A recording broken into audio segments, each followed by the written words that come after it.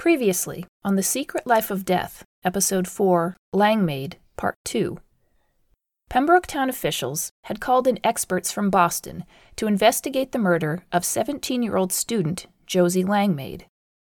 And 10 days after she was found dead, a French-Canadian immigrant named Joseph LePage was arrested in Suncook, New Hampshire, a village of Pembroke. After 2 trials, he was convicted and sentenced to hang in 1878. This crime and trial ripped the town apart, dredging up long simmering tensions between the locals and the Quebecois immigrants. And though the pervasive prejudice against the Quebecois in Pembroke and throughout New England likely swayed people's feelings about LePage's guilt one way or the other, over time, even those who had once supported him had to admit he was probably guilty.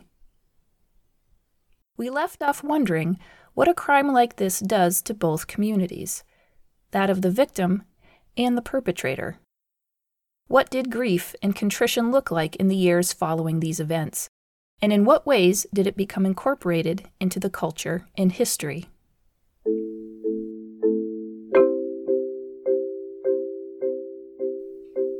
I'm Gail Golick, and this is The Secret Life of Death, Episode 4, Langmaid, Part 3.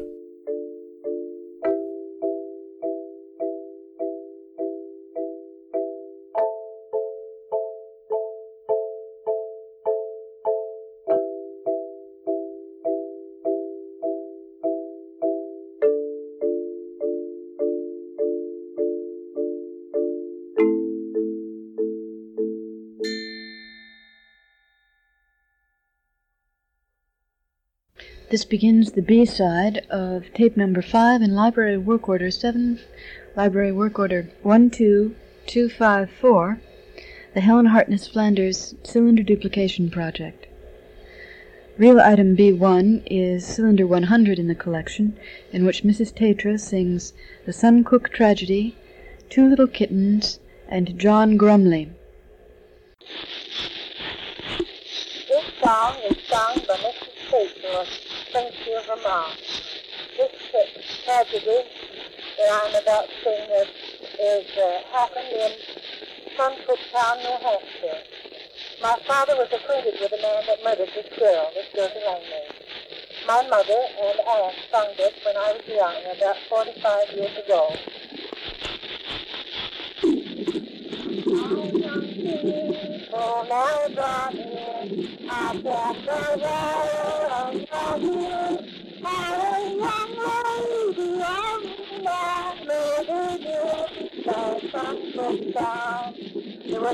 As in the introduction to Part 1 of Episode 4, that was Mabel Wilson Tatro singing The Suncook Tragedy. However, it's from an earlier recording session for the Flanders Ballad Collection, done in 1930. This recording was done on wax cylinders, which is why the quality is so poor. Before she begins singing, Mabel states again that her father was acquainted with LePage, and that my mother and aunt used to sing this when I was young, about 45 years ago. So this song, memorializing what happened to Josie, has been around since at least 1885, sung and shared around home fires and at social gatherings. And interestingly, within the Flanders Ballad collection of folk music, there are 7 different people who sing at least some version of this song, though Mabel Wilson Tatro's is the only one that's complete. It's worthy to note that every one of those people who knew the Suncook Tragedy song were originally from northern Vermont, near the Quebec border. So it's hard not to imagine the song's origin might lie within the Quebecois community. On its own, the song has general popular appeal. It's sad, it's gruesome, and cautionary, but for the Quebecois in New England, this song was personal. Not because of Josie, but because of LePage. In retrospect, it became clear that LePage victimized everyone in his life, not just the girls he attacked and killed. And that included the entire Quebecois community. Socially, The purpose of a communal identity is to be a place where we find pride, comfort, and support, where the triumph or tragedy of an individual is shared by all. LePage was one of their own, and committed his crimes all while living among them. His own sister-in-law, Juliana Rousse, attacked in Quebec. Then, when the murders of Marietta Ball in St. Albans and Josie Langmaid in Pembroke occurred, he came home at night to their Quebecois enclaves. They knew him, worked with him, defended him. His manipulations made them complicit in his crimes. Where does one even begin to make sense of such an immense betrayal?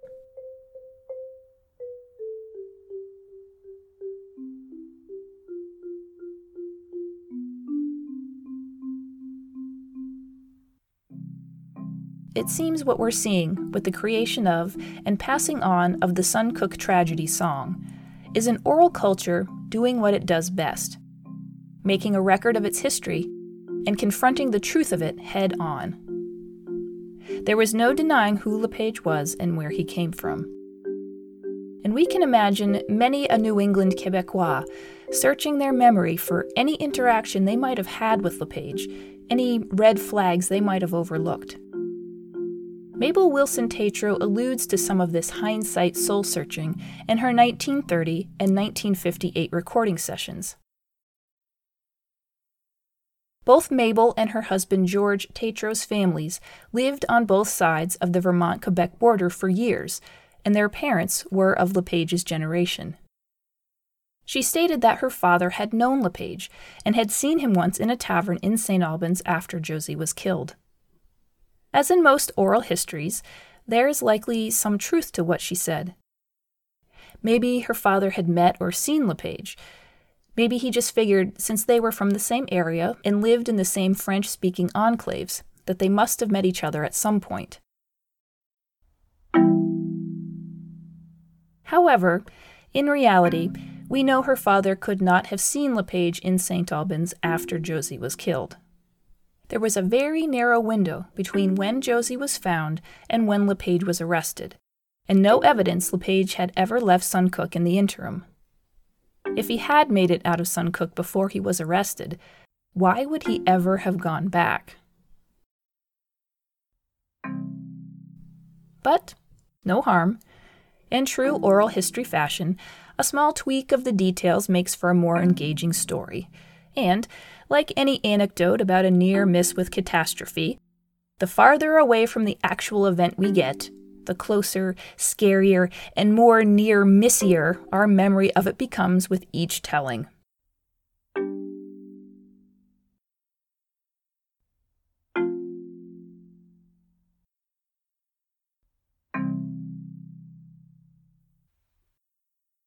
It's fair to say that everyone touched by this murder was heartbroken. And beyond the Suncook tragedy song, there were other ways in which the local and regional communities around Suncook and Pembroke tried to make peace for themselves and do justice to Josie's memory.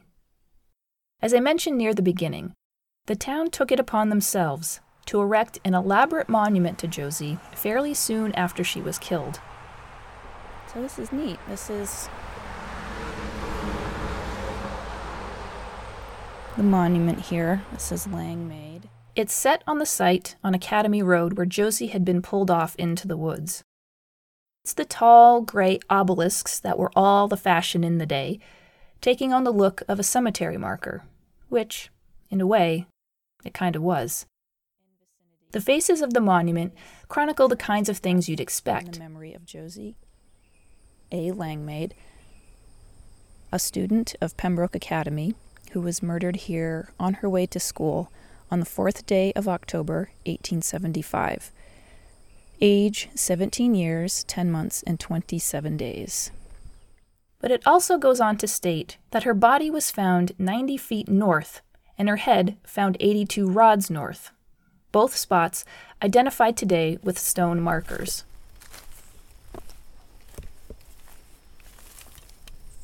There's one of the stone markers.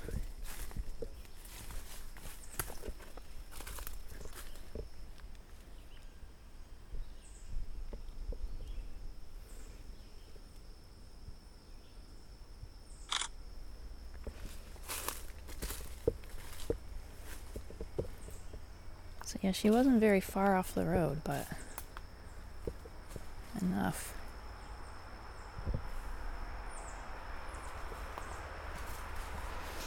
It's very sad.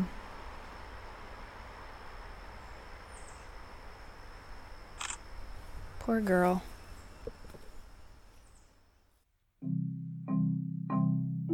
Others in town took a more personal approach to expressing their grief. In 1878, the year LePage was hanged, Pembroke resident and minister at the local Methodist Episcopalian Church, S.C. Keeler, published his work titled The Murdered Maiden Student, a tribute to the memory of Miss Josie A. Langmaid. The book is fancy, hardcover with embossing on the front and the back, gilding on the front cover and on the edges of the pages. It's short, only some 66 pages and small in size, meant to be carried with you in a very sentimental Victorian way. It gives a brief synopsis of what happened to Josie, leaving out all the graphic details, as well as provides a description of the monument and steel-cut images of it, the Langmaid home, and of Josie herself. The book never mentions LePage by name, and states outright on page 8 of the introduction titled The Murderer's Doom that, having lived like a brute, it is fitting that, like one, he should be left in these pages without a name. The majority of the book contains an epic poem written by Keeler in very formal, opulent speech, separated into 73 verses within a mere 20 easy-to-read sections. He sets the scene of a beautiful, industrious town, with beautiful, industrious children going to the beautiful, industrious school, beautifully and industriously. Josie is virtuous and innocent as she passes by farms and fields, and he describes literally every kind of tree and fern she would have seen on her way to school. When it came time to broach the subject of her attack, he took on the perspective of a very distant third-person voice, focusing on the sadness of it all rather than the gore. But there at last, the ghastly body told the secret that the woodland could not hold. Alone, assaulted, mangled, murdered, dead, and her soul from the awful scene had fled. And Keeler continues with the idea of how torn up the town was, and the utter sadness and pain they felt, thinking how Josie died alone, drawing parallels between her unheard cries of fear and calls for help to the absolute devastation felt by each person in town when they heard of Josie's fate. But when the torch that lit the woodland gloom revealed that night the measure of her doom, 1,000 voices of her wail awoke, and from 1,000 anguish voices broke. Keeler goes on, and on, for 19 verses about their collective sadness as a town and their demands for justice. And the public, others outside of Pembroke and Suncook, wanted to know more, wanted to understand too. Seizing on the promise of morbid curiosity-seeking looky-loos, transcripts of LePage's first trial were published in a rather pulpy book in 1876 called The Trial of Joseph LePage, the French Monster. There were also stereoscopic parlor cards sold that had photos of the Langmaid house, the spot along Academy Road where Josie was abducted, and views of the woods where she was later found. Incidentally, for all you modern looky-loos, the trial transcript has been scanned and is available online, and those stereoscopic photos can be viewed on the New Hampshire Historical Society website.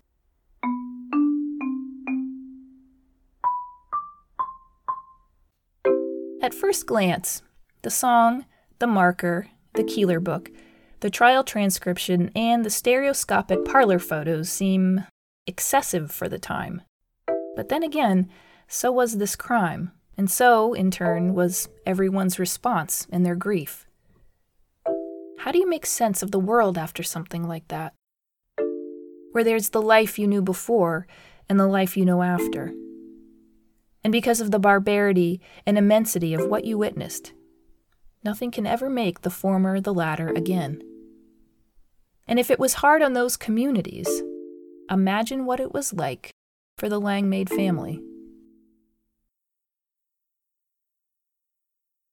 To get a better feel for the town in this story, I drove around to all the sites I learned about in my research, making a lot of wrong turns and going past the same house so many times I'm surprised I didn't have the cops called on me. I'll turn around.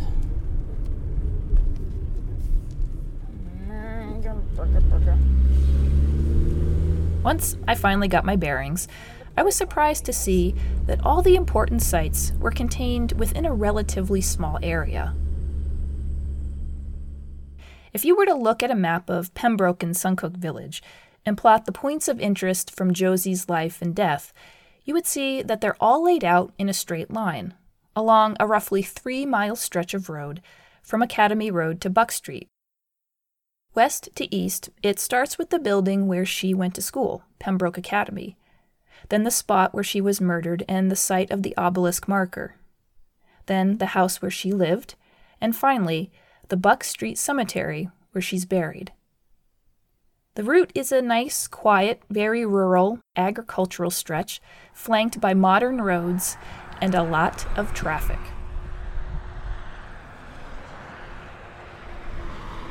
Today, the Buck Street Cemetery is located on Batchelder Road, which originally was part of Buck Street.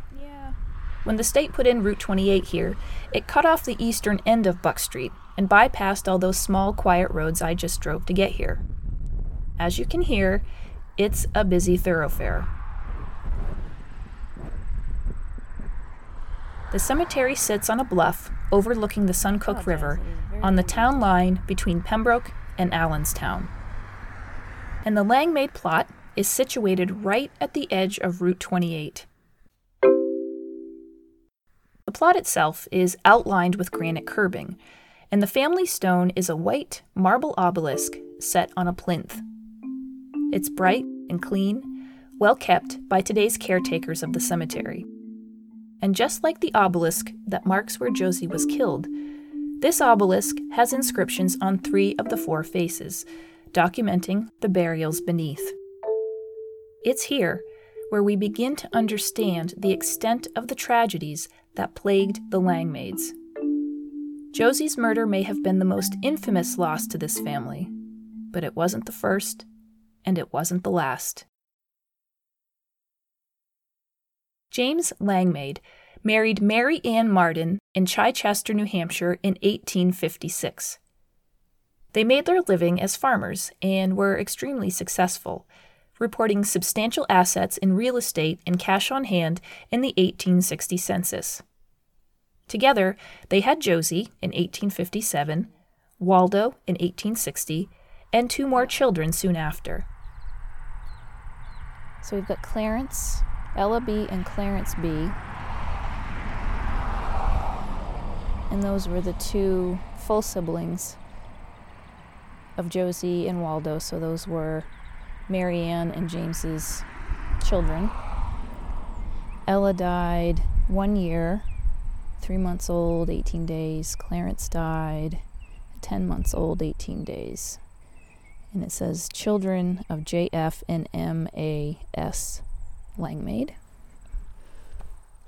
Ella was born in February of 1861, but only lived a little over a year, dying in May of 1862. Later that same year, in December, son Clarence was born, but he only lived 10 short months, dying in September of 1863. The front facing the road that has Mary Ann S., wife of James F. Langmaid, died January 8th, 1864, aged 25. Then, only 4 months after baby Clarence passed away, Mary Ann Martin Langmaid passed away in January of 1864. Given the quick succession of deaths in that household, one has to suspect an illness of some sort. Perhaps something chronic but not immediately deadly like tuberculosis. If Mary Ann were infected with such a disease, she would have endured cycles of sickness and recovery. But add to the equation the demands on her body of a steady stream of pregnancies, she never would have been able to gain back her full strength. And as she weakened, the last 2 children would have been born sickly and thus more susceptible to complications and other problems. By then, James was still a young man of 31 and had Josie and Waldo to look after. In 1867, he married Sarah Hazeltine Cochran, a woman from a prominent and successful family the next town over in Pembroke. Sarah, James, Josie, and Waldo moved into a large farmhouse in a section of Pembroke along Buck Street, where much of Sarah's extended family lived. And James and the kids were probably very happy with this new arrangement. A nice big house and farm, settled in among Sarah's family, equidistant from the school Josie and Waldo would attend on one end of the road, and the cemetery with their deceased mother and siblings at the other. Life began to move on.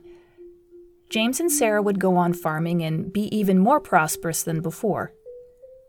James dipped his toe into local politics, being elected selectman in 1871 and 1872, as well as serving as Justice of the Peace from 1873 to 1875.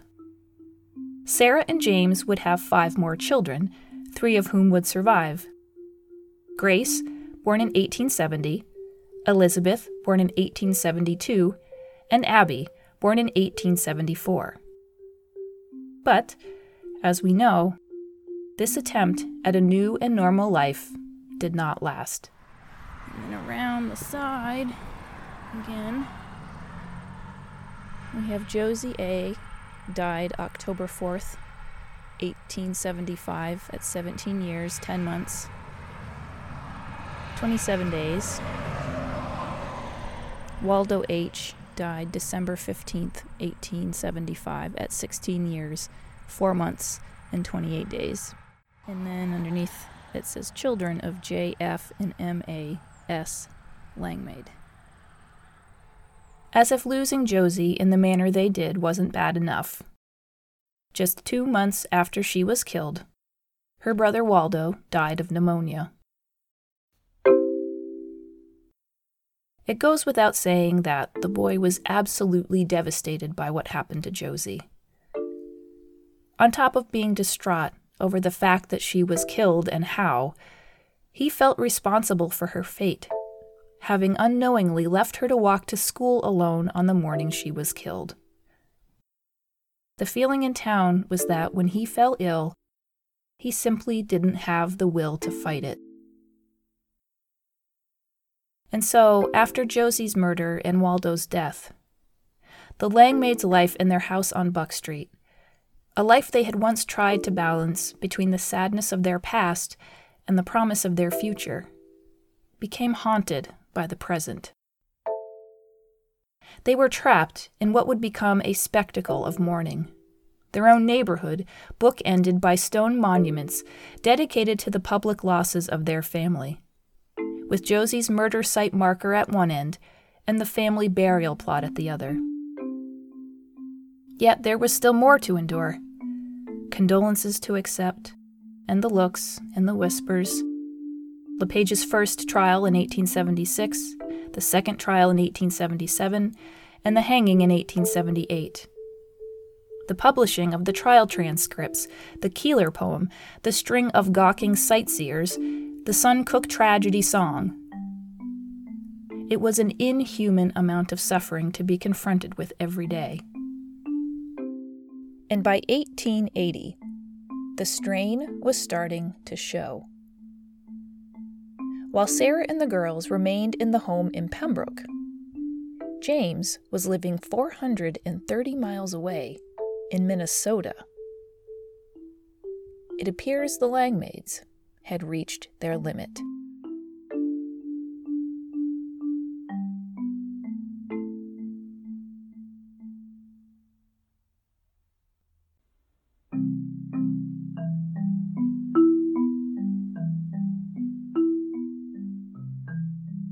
This has been The Secret Life of Death, Episode 4, Langmaid, Part 3.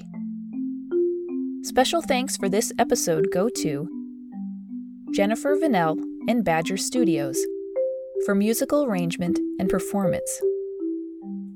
Tom Durnford, voice actor. Middlebury College Special Collections, Flanders Ballad Collection, for the use of the original recordings of Mabel Wilson Tatro. And thanks to Denver Percussion, Denver, Colorado. For more information about this show, visit our website at thesecretlifeofdeath.com. And for weekly extras and fun photos, follow us on Facebook, Twitter, and Instagram. Enjoy this show on any of these podcast platforms: Apple Podcast, Google Play, Stitcher, and Radio Public.